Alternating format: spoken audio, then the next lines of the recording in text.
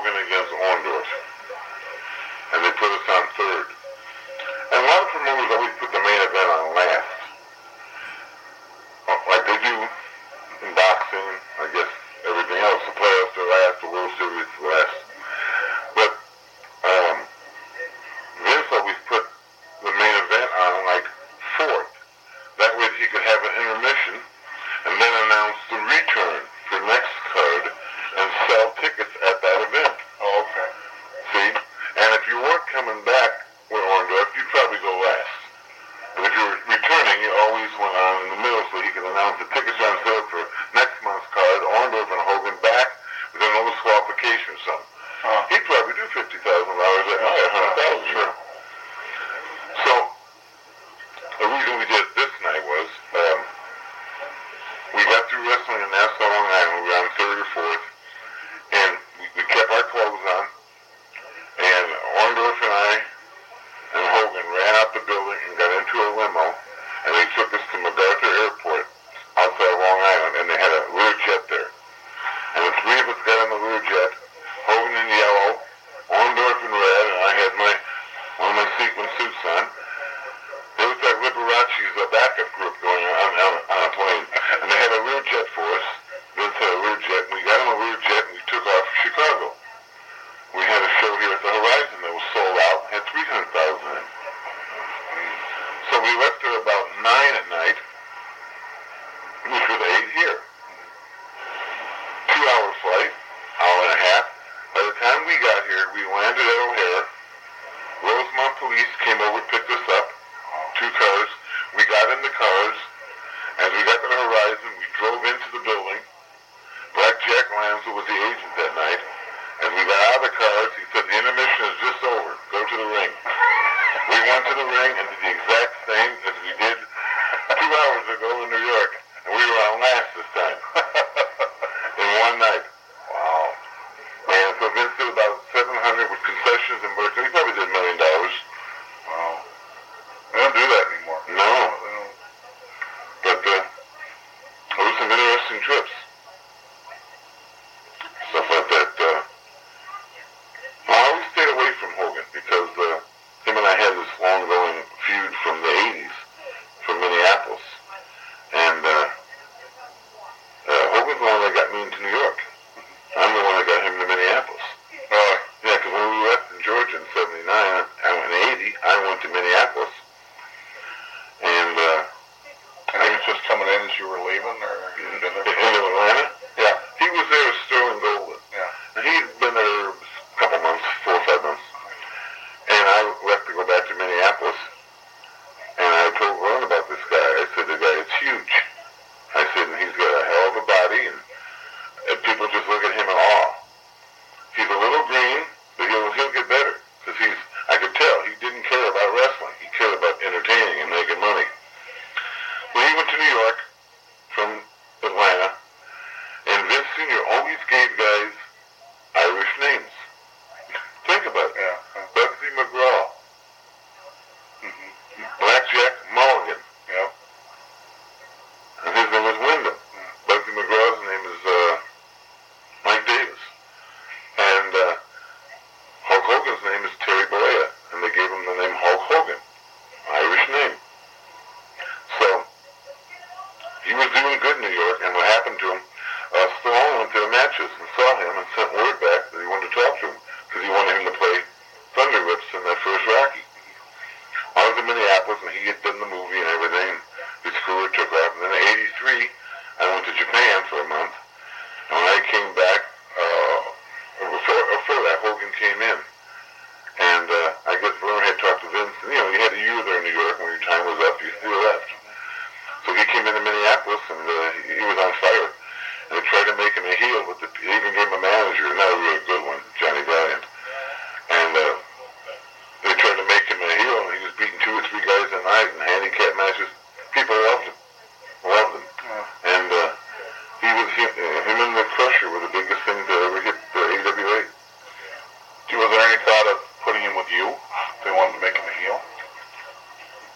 That was never suggested, and I never thought of it. Because I had Nick, and I had Saito, and I had Patera, and I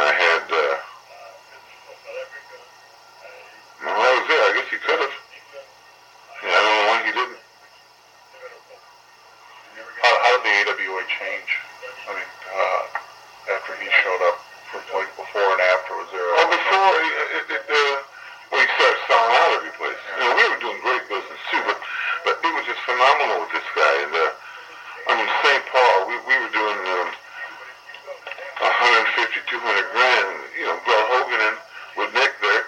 They had to rent the building next door and close there. They had over $300,000. I mean, and it was just phenomenal. I've never seen a character or a wrestler like that. Andre was a phenomenon, but I wasn't with him every day when he was starting out as a babyface, so I wasn't in a territory with him. I was with Hogan in Atlanta. In Atlanta, it didn't matter what you did. Atlanta was never run right, so it didn't matter what you did there. It was run good years ago, and Ray Gunkel was the promoter because he was a wrestler. So all it boils down to if it's your money. You'll make better decisions if it's your money than you will if it isn't. Exactly. And that's what happens. But so then when I came back from Japan, Hogan was there, and we just started up the feud. He was an illogical one to go after Nick. Yeah. For the belt. So I was managing Nick, so that was a save on that match. Mm-hmm. So if I should have gone with Hogan as a heel, turn Nick babyface. Yeah. But I don't even know with my heat if I could have done that. He was just over so much. Really? Yeah. Why did they put the strap on? I think that's one of the biggest questions that people have. Well, I know the reason. They were going to that night in St. Paul. And Vern came in, and the finish was, he told Hogan, he says, we're going to beat Nick, give you the belt. And he says, now I want you to call Inoki in Japan, who Hogan was going there for, making huge money. Huge money. And he says, and I'm going to do all your booking now, because I own the champion. And Vern thought Hogan was dumb enough to fall for it. But Hogan was smart enough to say, wait a minute, I just can't do all this right now. You come in and tell me you're going to give me the belt. Now you're going to book me, and now my thing with Inoki is going to be changed or whoa. Yeah. So he said, okay, then get DQ'd. Hoping Hogan would go back and say, no, I'll change my mind or something. But we didn't. Right. And that was the whole deal. He didn't want to be controlled by Vern. And he would have been. He wanted to be free to go to Japan when he wanted to, because he was making, maybe $100,000 a day. Yeah. Huge money, huge money. And they treat him like a king over there. And Inoki and him had, they were in some kind of a business together with investments and stuff. So he didn't really need the AWA as much as they needed him. Oh, sure. Yeah, that was the whole thing. And it was a business decision they both made, and one worked out for one, and it didn't work out for the other. Yeah, because he left. And Yeah. was that kind of the beginning of the end there? Yeah, that was, because as soon as he left, then David Schultz left. And then Okerman left, and then I left. Huh. So now you got your number one babyface gone. A heel that you were getting, you did work with Hogan a little bit here, but you were getting ready. You have your number one announcer and your number one manager gone. That's a hell of a dent to take. So that means you got Nick, Greg, Vern, I don't even know who else they had. Was Vince looking at just purging everybody out of there, and some people just resisted it, or? I think he thought he could come in and buy everybody out and they'd all be scared and run. Yeah. I knew he thought someone would give him a fight, like the Eddie Grahams would give him a fight, Brangani would give him a fight. Tennessee is still in business, if you call that business. Yeah. They're doing the same business when they were in business. Yeah, exactly. So it doesn't matter. But a lot of territories, Watts put up a fight, but what it is their mentality was gone. They didn't have the money. They may have had the money. Vern had a lot of money. I know Eddie Graham had money. Watts had to have money because they never gave it to the boys.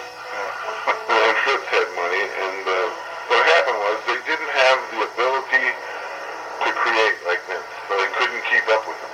So they were still stuck in the 60s, and Vince was going into the 2000s already. And the mentality of a promoter was in those days, spend the least amount of money as you can to draw the most. Like Vince, when the new Ice Palace opened up in Detroit. What do they call that out there? The building out there, not the Cobo? No, that's downtown. That's where we used to work. The Palace. I know where it is. But it's up there, down from Pontiac Stadium. And everybody says, it's too far out. No one will go there. But no, they did go there. The Red Wings went there, and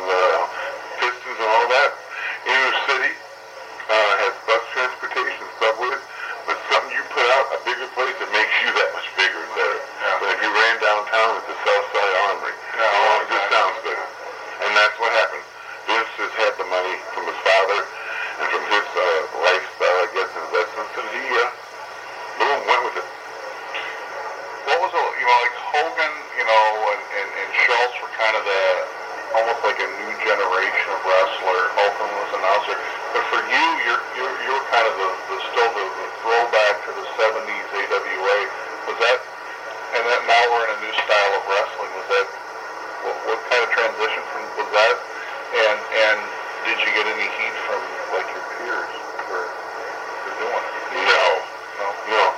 Everybody in this business, Harvey Race called me, and he was a promoter in Kansas City, which was NWA. Yeah. And he said, Bobby, I hear you're going to New York. And I said, yeah. He said, we've been friends for 30 years.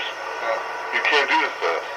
I said, Harvey, I got to look out for myself, right? And my family. He said, yeah, you're right. Yeah. So we should best luck. And that's the way the guys are. They don't care what a guy does. Because they know if the opportunity came, they'll do it. Yeah. You got to do it for yourself. There is no insurance. There's no benefits. There's no retirement. You got to do it. So none of the boys. And when I got there to New York, I was the same guys I worked with before. Yeah, I knew John Spett. I knew Slaughter. I knew Piper. I knew Pat Patterson. I knew it was the same group of guys. So it wasn't any different. Things picked up speed a lot. I think after I left New York, in the last 5 years, I think it started with the Bulldogs, the British Bulldogs, and stuff like that. But the Road Warriors, with their big press slams and everything, I think the business picked up speed there. And but the managers, you do the same thing. You just know how to get yourself over. And if you talk right and say the right things and do the right things at the right time, you're going to work for you. So that never bothered me. I wasn't going to take a Huda Carolina from Little Beaver.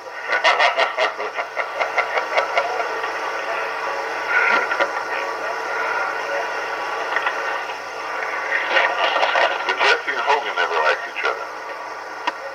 And I don't know why. I think Jesse was jealous of Hogan. And I think Hogan didn't like Jesse because he knew he could draw more money than Jesse, and he knew Jesse didn't like him. And he just did little things, I think, to piss Jesse off all the time. What? I don't know. Something must have, because Jesse hates him, and Hogan hates him, but Jesse was never a threat to Hogan. Because Jesse could never, he had a great ability to talk. I mean, there's no doubt about that. But, once that bell rang and the boa came off, it was pretty much, he wouldn't even been a good job guy. Because he couldn't take bumps. But he had a good talk, and he dressed as odd as anyone. Yeah. So he made himself amusing to people. Yeah, but he could draw you money, but nothing like Hogan. Is that why they teamed him with Adrian? I don't know why they did that. Oh, yeah, probably because Adrian always used to tell me, how can they always beat me? I said, if you were a promoter, who would you want to dress the fall? Yeah. You were Jesse. You can do it better. Yeah. I said, your work is killing you. You're a good worker. It's killing you. Yeah. And Jesse's a good talker. And but they were great as a team. And I'm not, it sounds like I'm knocking Jesse, but it's the truth. It's the truth. I mean, look at me. I wasn't world champion because I didn't have a body. I wasn't going to go to the gym and work out all those days. I wasn't into lifting heavy things. I didn't care about that. I didn't like that. And I made a very, very good living on what I did. And I learned a long time ago, you don't have to be big or small. You just have to know how to work. And Jesse was a good talker and a good entertainer. And some people just can't take the big bumps. Some can. I don't know if they're scared or not coordinated or what it is, but they do what they can. And Jesse did a very good job of what he did. Remember, I told my wife this one day, we got an argument. I said, if you could done any better, you would have. Now, if I wanted to be president, I would go to school, get an education, go into politics, and fight like hell to become president. I did the best I could. Yeah. That's it. Yeah. Remember that. That's just magic. If you could do any better, you would have. What about the because weren't you both commentators about the same time? Mm-hmm. Was there any competitiveness there? Or just... No, because I never worked with him. Yeah. He worked with Vince on Superstars, and I worked with Monsoon on Challenge. Yeah. And then Jesse went to do the movie with Arnold, and that's when I started doing primetime. Yeah. And then Jesse became a movie star, and I stayed on primetime. Huh. And then I started doing Superstars with Vince, and I don't know what Jesse's complaint was. It was probably something about Hogan, because that's why he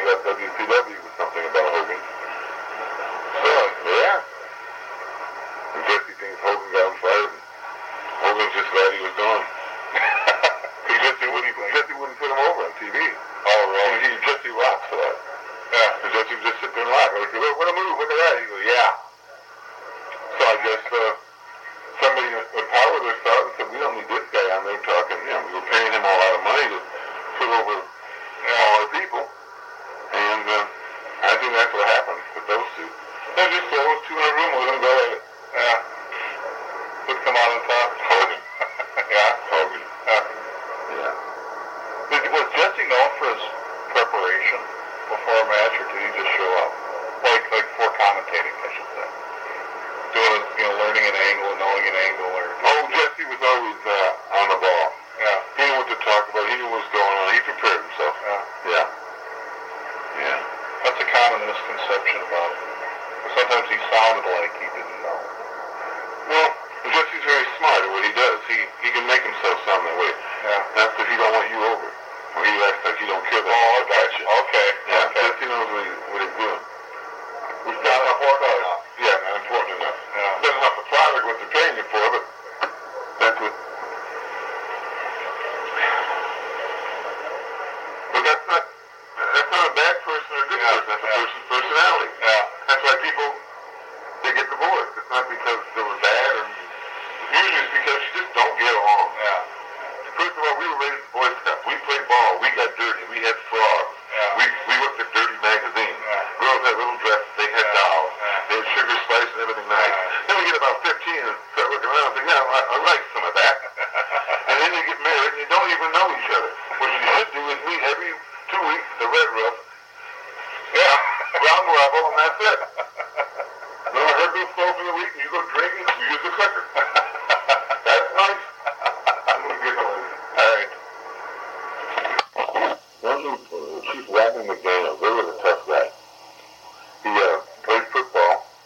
I think he was originally drafted by Dallas, but then he immediately went to Denver, and then he went to the Jets, and then he went to Miami.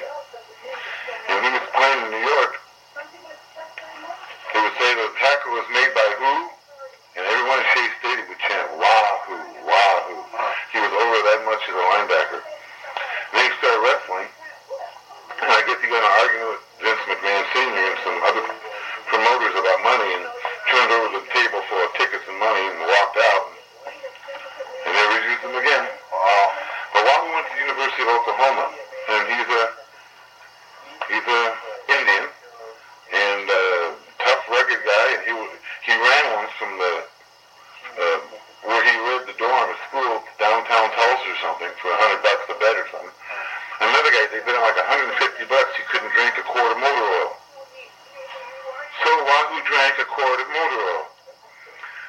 And he said the only funny thing was, every time he sweat, he smelled like a truck. But that's why, I guess he's not doing too good now. He's got, he's a kidney transplant and diabetes. And, but what an attraction he was. What a chop he could throw. Yeah, he was He's one of the few wrestlers promoted as an Indian that was actually an Indian. Yeah. I used to tell him, gee, Wahoo, you played for, I used to tell it on TV, you played for Denver, you played for the Jets, you played for Miami. I said, yeah, I would have thought if you were any good, one would have kept you. I said the last big trade they made for you was from the Jets to Miami. Miami got Wahoo McDaniels, the Jets got two snow cone salesmen and one parking lot attendant. When he go, boy, come after you. There was a guy, no mascaras, never took his mask off in front of the boys. Really? That's what I heard about. Yeah. So he's in Rockville, Illinois, taking a shower, so Jack Lanza pulls up in the shower, reaches in and gets him by the chin, turns around, looks at him. Reaches back and shuts the curtain. Much to look at. Looking, there's right here. Yeah.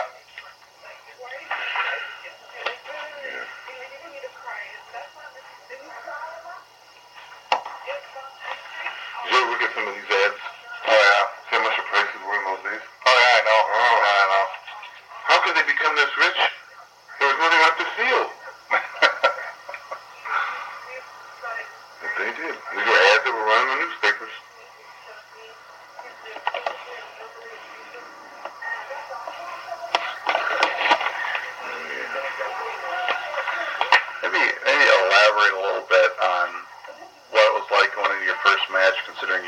have any training, anything like that.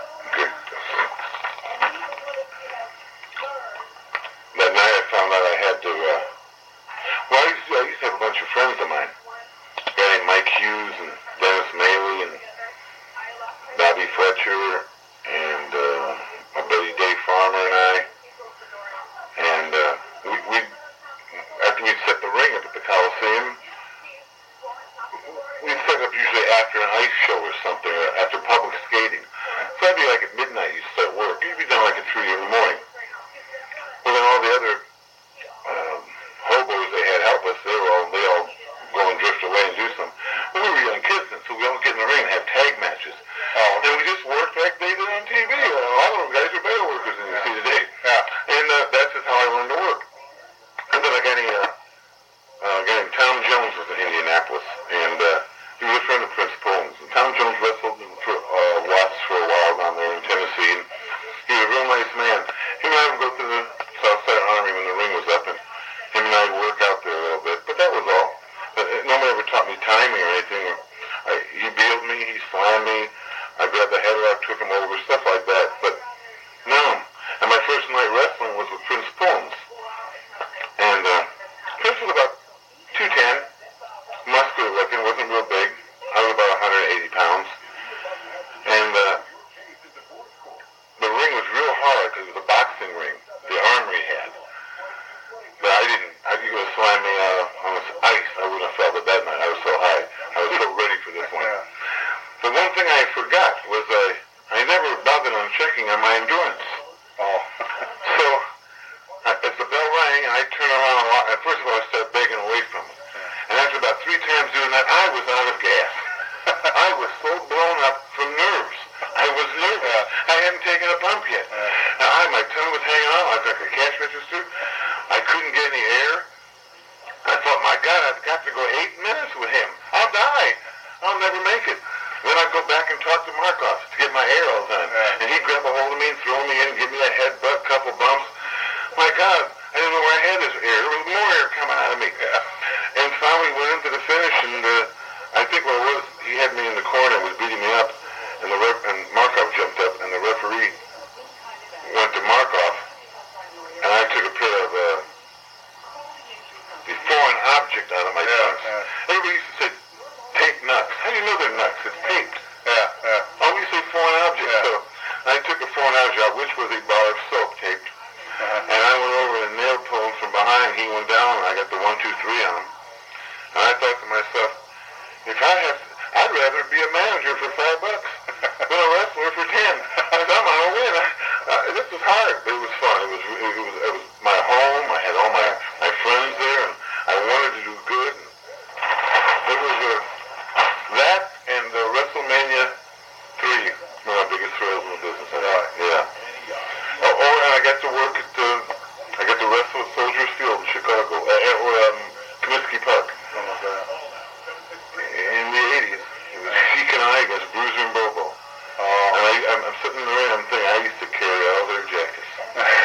Sheik used to give me $5 to watch his car. Bruiser used to give me $5 to wrestle for the year. And Bobo would have given me 50 if I had asked him. He was such a nice guy. Yeah, Bobo taught me how to chew tobacco and Copenhagen. Him and I had chew Red Man for a while, or Beechton. I forget, I think it was Red Man. Then after a bit, we'd take it out, open it up, put the Copenhagen in there. Then you start dealing yourself. But he was a good man, Bobo. So it was like the first match, it was more like excitement as opposed to nerves. Yeah, I wasn't nervous because I've never experienced winning or losing in my life. Have you? As far as a major level. Like, I won and lost at Little League. That was it. Ever since then, I never went to the NCAA championship or anything. I never went for that putt for $100,000. I never went to the World Series ring. I never played. I went to high school, so I never played on a team. So I don't know what winning and losing is. I don't know the agony of defeat. I've never been defeated. I know the agony of getting a bad paycheck, and I know the good feeling of getting more money than you thought you'd get, which doesn't happen that often. But no, I have no idea that competitive feeling. So never occurred to me. I was out there to entertain. I always thought to myself, there's Shakespearean actors like Sir Laurence Olivier, there's comedic actors like Robin Williams, and then there's athletic actors, and that's what we are. Yeah. Nothing less, nothing more. There are some wrestlers like Vern Gagne, who was a very tough man and a very good wrestler, very good shooter. There is no shooting that draws you money. Yeah. If there was, he'd have been in it. And he'd have won it all, but he'd have never met me. Yeah.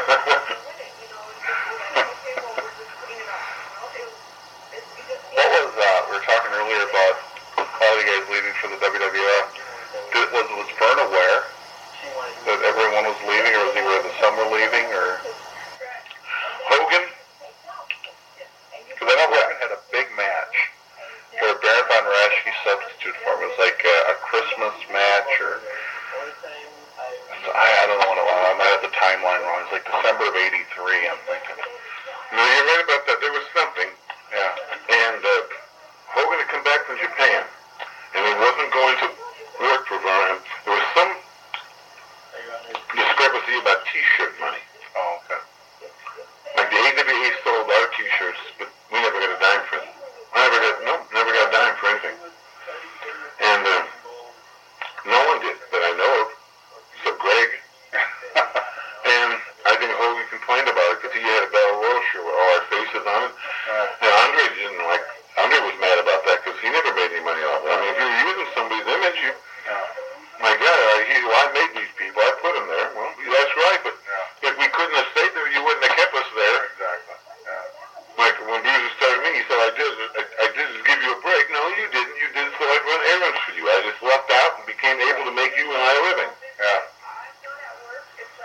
And that's what it was about money. And I think it was Schultz or somebody, and Hogan, they were scared Hogan was going to come to St. Paul and come into the ring, and they gave Nick 2 different finishes to have or something. And I just laughed. I said, this isn't going to happen.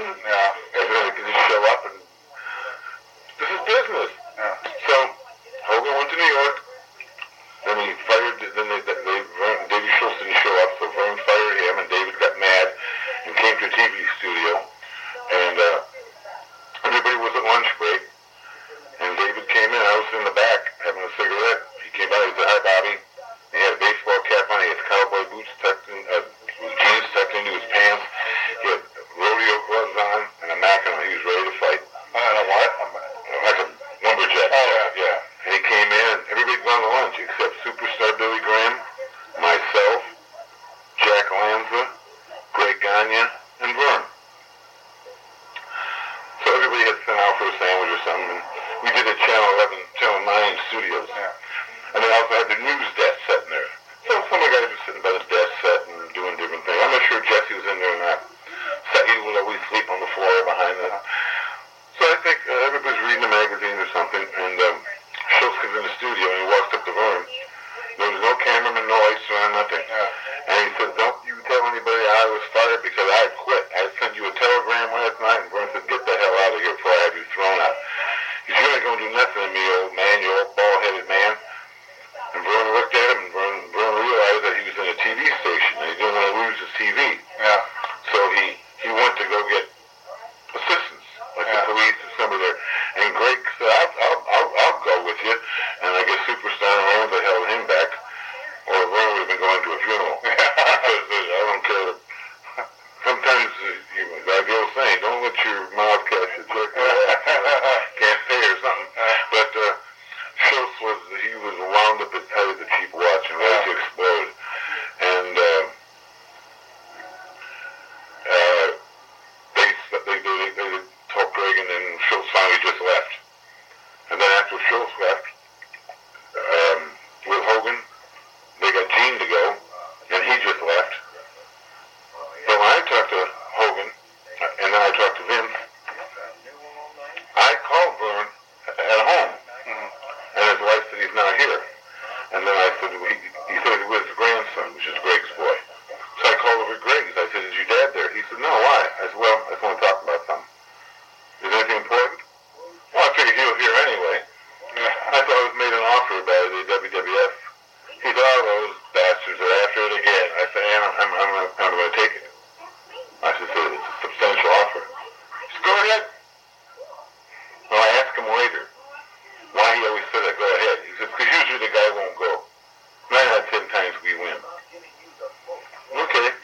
mentality.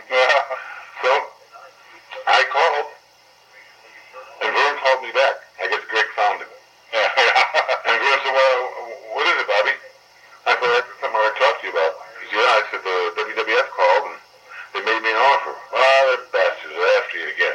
Same as Fighting the Sun, you know. And I said, I'm going to accept the offer. He says, you're what? I'm going to accept the offer.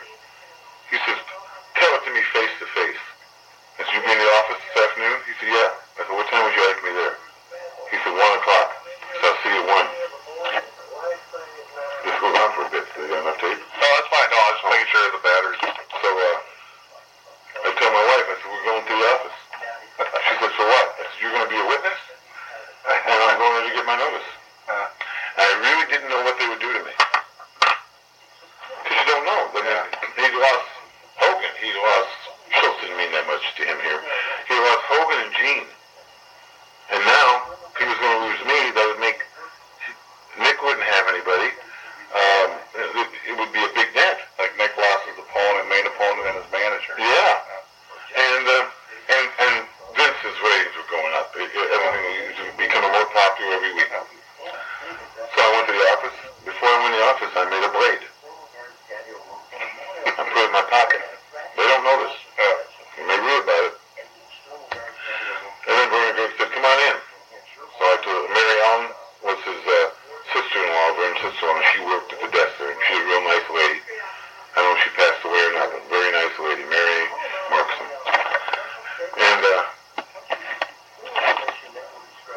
I went in the office, and I kept my hands in my pockets the whole time. And Vern shut the door, and he turned around, and he said to Greg, let's get him and throw him out the window. We're on the 20-some floor where he had his office. So I just sat down on the couch. And I said, go ahead, you'll make my wife a very wealthy woman. And then they both said, no, I was just kidding. So tell me what's going on. What's happening? I said, well, he called me and made me this offer, which is twice as much as you're paying me. And it's to do Madison Square Garden TV and manage. And the managers in those days would only work the TVs, and they go home, and then they get paid for every time their man was there. So I could be home with my daughter, who was born in 78, so she was 3 or 4 years old. I had a chance to be with her, and more at home, no traveling, 3 times the money. And you were doing TV too, you were doing the broadcast. Did I forget that? No, he was the one on Madison Square. I would do the Madison Square Garden TV broadcast. Yeah. Oh, okay.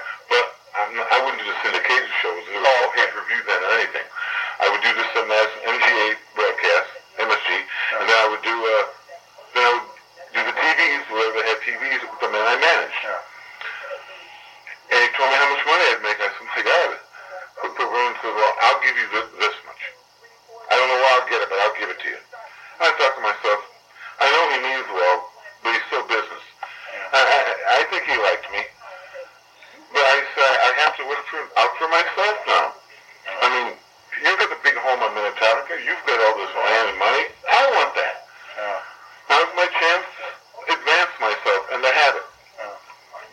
So I said, but I will finish out my dates. I said, but I won't work with Brad Ringens. That's the truth. And he said, why? I said, I just won't. And the reason I wouldn't work with Brad Ringens was because Brad was new. And Vern had just started him. And Vern had donated a lot of money to the Olympic Committee. And Brad's an Olympian. Brad's from Minnesota. Vern's from Minnesota. Now, Vern probably told Brad or something he planned on giving him the belt one day or something. Yeah. So, Brad don't know me. I don't know Brad. I don't want him out there breaking my leg or breaking my neck accidentally on purpose. Yeah, oh, I see. See what I mean? Yeah. So he's the only man I wouldn't trust. Not because I thought he was dishonest. He was so green and young, he might have done it not knowing. But that's not the thing to do. Yeah. So, that's the only man I won't work with. Yeah. I finished out my date. I thanked him and left. And now when I see Vern, we're friends. He thanks me for finishing out my dates. He's the only guy that gave me a proper notice and finished those dates. Yeah. And I thought a date were going to touch me and then it hurt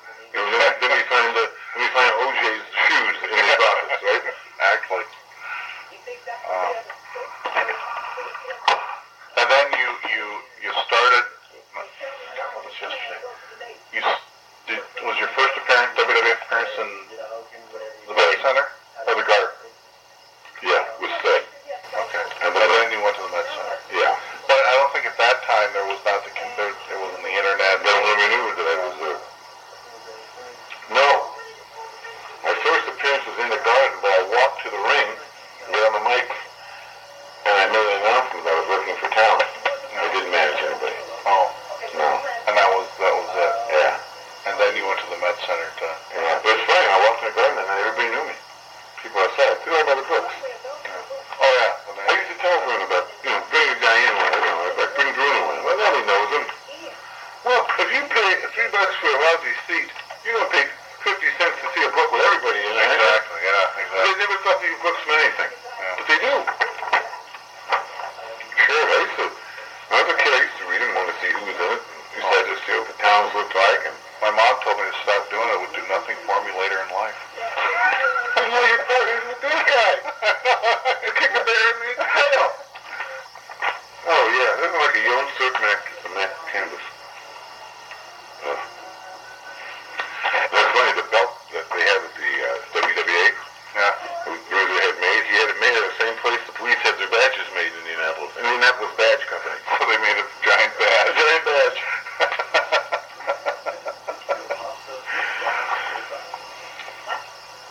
I think we told them we used to do to the young kids when you used to have to wrestle the bear.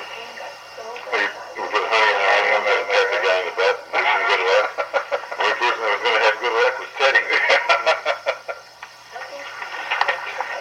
So, we have a lot of promotions that fought and tried to survive, but they didn't. So there's Sky. Always had a hat, remember? Yeah. It's a hat Paris used to sit on.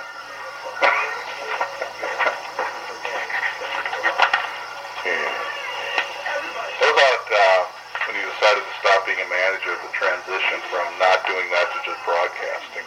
And at that point, you'd already been broadcasting. Well, yeah, but it was very hard to do color or broadcast when you manage people. Yeah.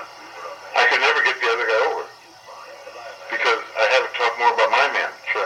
And I couldn't get the other heel over. If I managed Rude, I couldn't talk how good DiBiase was because I would have to devote all my attention to my man. I'm not a manager. Yeah.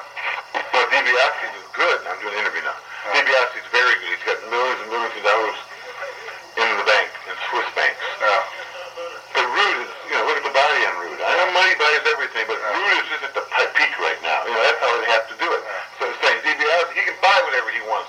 Nobody's going to beat this man. That means my man can't beat him.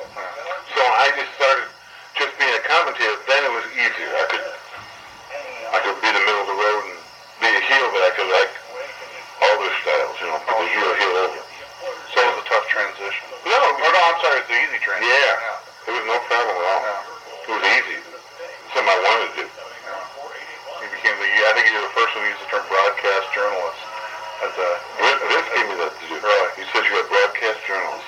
As opposed to the color commentator, broadcast journalist. And there isn't really, there shouldn't be a play-by-play guy. Because most play-by-play guys came from radio, where you had to talk. Jim Ross taught me something. He used to do a lot of radio. Him and I did a radio out of Boston Gardens one night. He said you got to say everything. Like Don Morocco when they ran out wearing the blue trunks and against Hulk Hogan in the yellow and red. Because people aren't seeing it. That's why wrestling, you don't have to call. He gives them a clothesline. People know what a clothesline is. You don't need a Tony Schiavone. I think you do is you have to have a guy like a Mike Tenay. And him and I sit there and we talk about the angle that they're working and what's going to happen the next time they meet and what they're capable of doing. But when he's beating up on them ham and eggers, it don't mean nothing. Unless it's a real explosive move off the top and the guy goes through the ring and 4 floors down or something. But other than that, you don't have to call a clothesline. He gives them an Irish whip. Irish whip is I think I know her. Her name's Madeline, Connecticut. Anyway. But no, I think if you talk about the angle, if I'd have talked about Goldberg and you'd have talked about Hogan and we could have built that, we would have had to talk about what's going on in there. That's how I think. I think the play-by-play guy, that day is over. But you need him to throw to things. Like earlier today we had this from Bobby Heenan.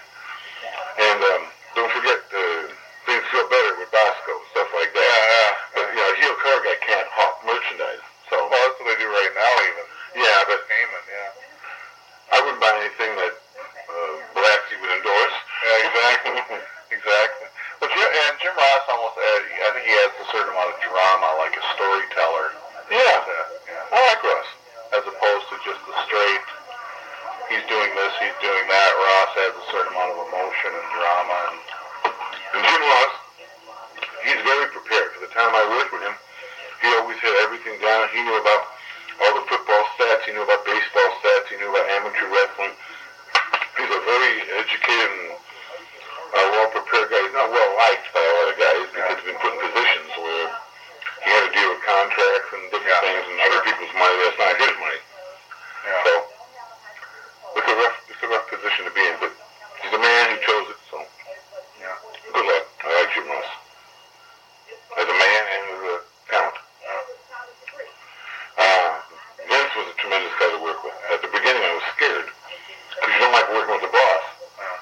wasn't the kind of guy that ever yelled at you.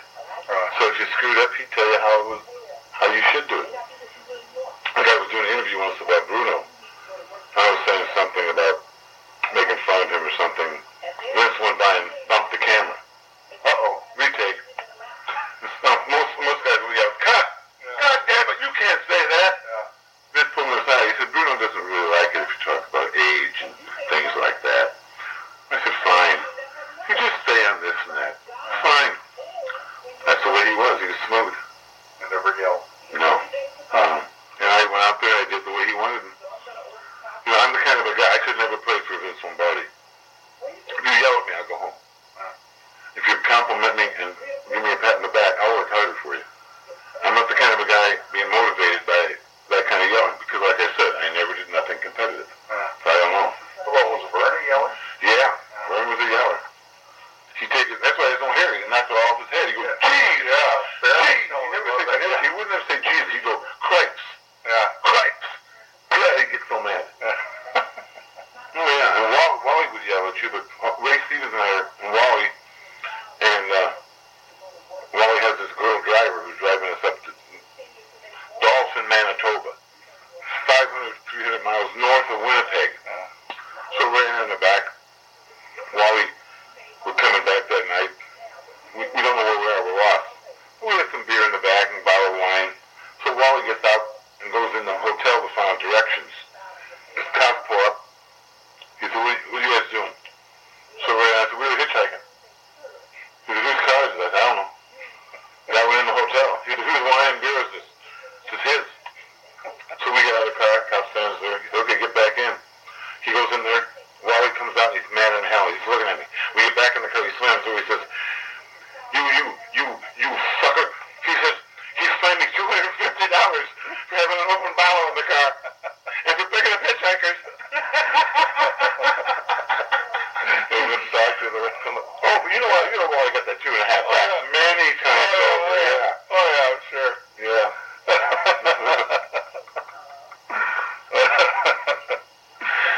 Roy Shires would yell. You like to spit on the floor and yell in front of people. Sam Mushnick never yelled at anyone that I knew of. Paul Bosch was the best playoff man in the business. Paul always treated like a gentleman. His wife Valerie and I are very good friends. And there's their son Joey, who's turned out to be just a marvelous child. And Paul was just a very fair guy. Just great with the money, paid you in cash. And you always get a big envelope. Envelope I got in St. Louis, you could slide under the door.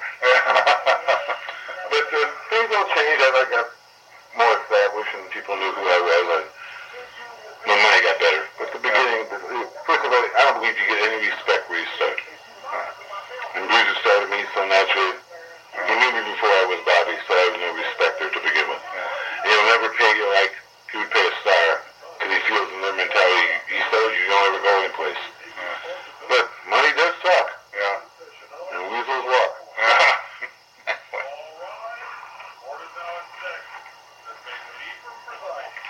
So you started with the TV, you started doing Madison Square.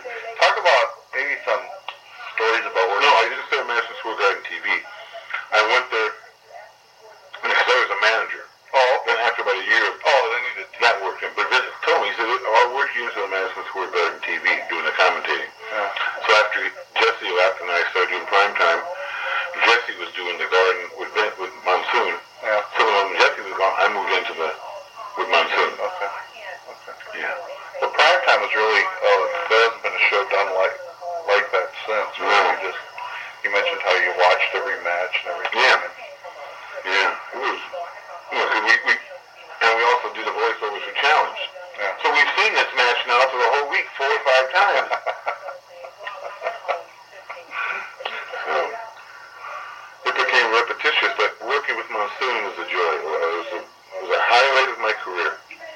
He was the most honest, gentle, intelligent man I've ever met. He had a tremendous mind. He was educated. He was smart. Some people are educated and they say ain't. But he knew about the human body. He knew about muscles and parts. And he always used to say, he hit him in the left specific on the back of the butt. I said, yeah, I kicked him in the butt. Yeah, exactly.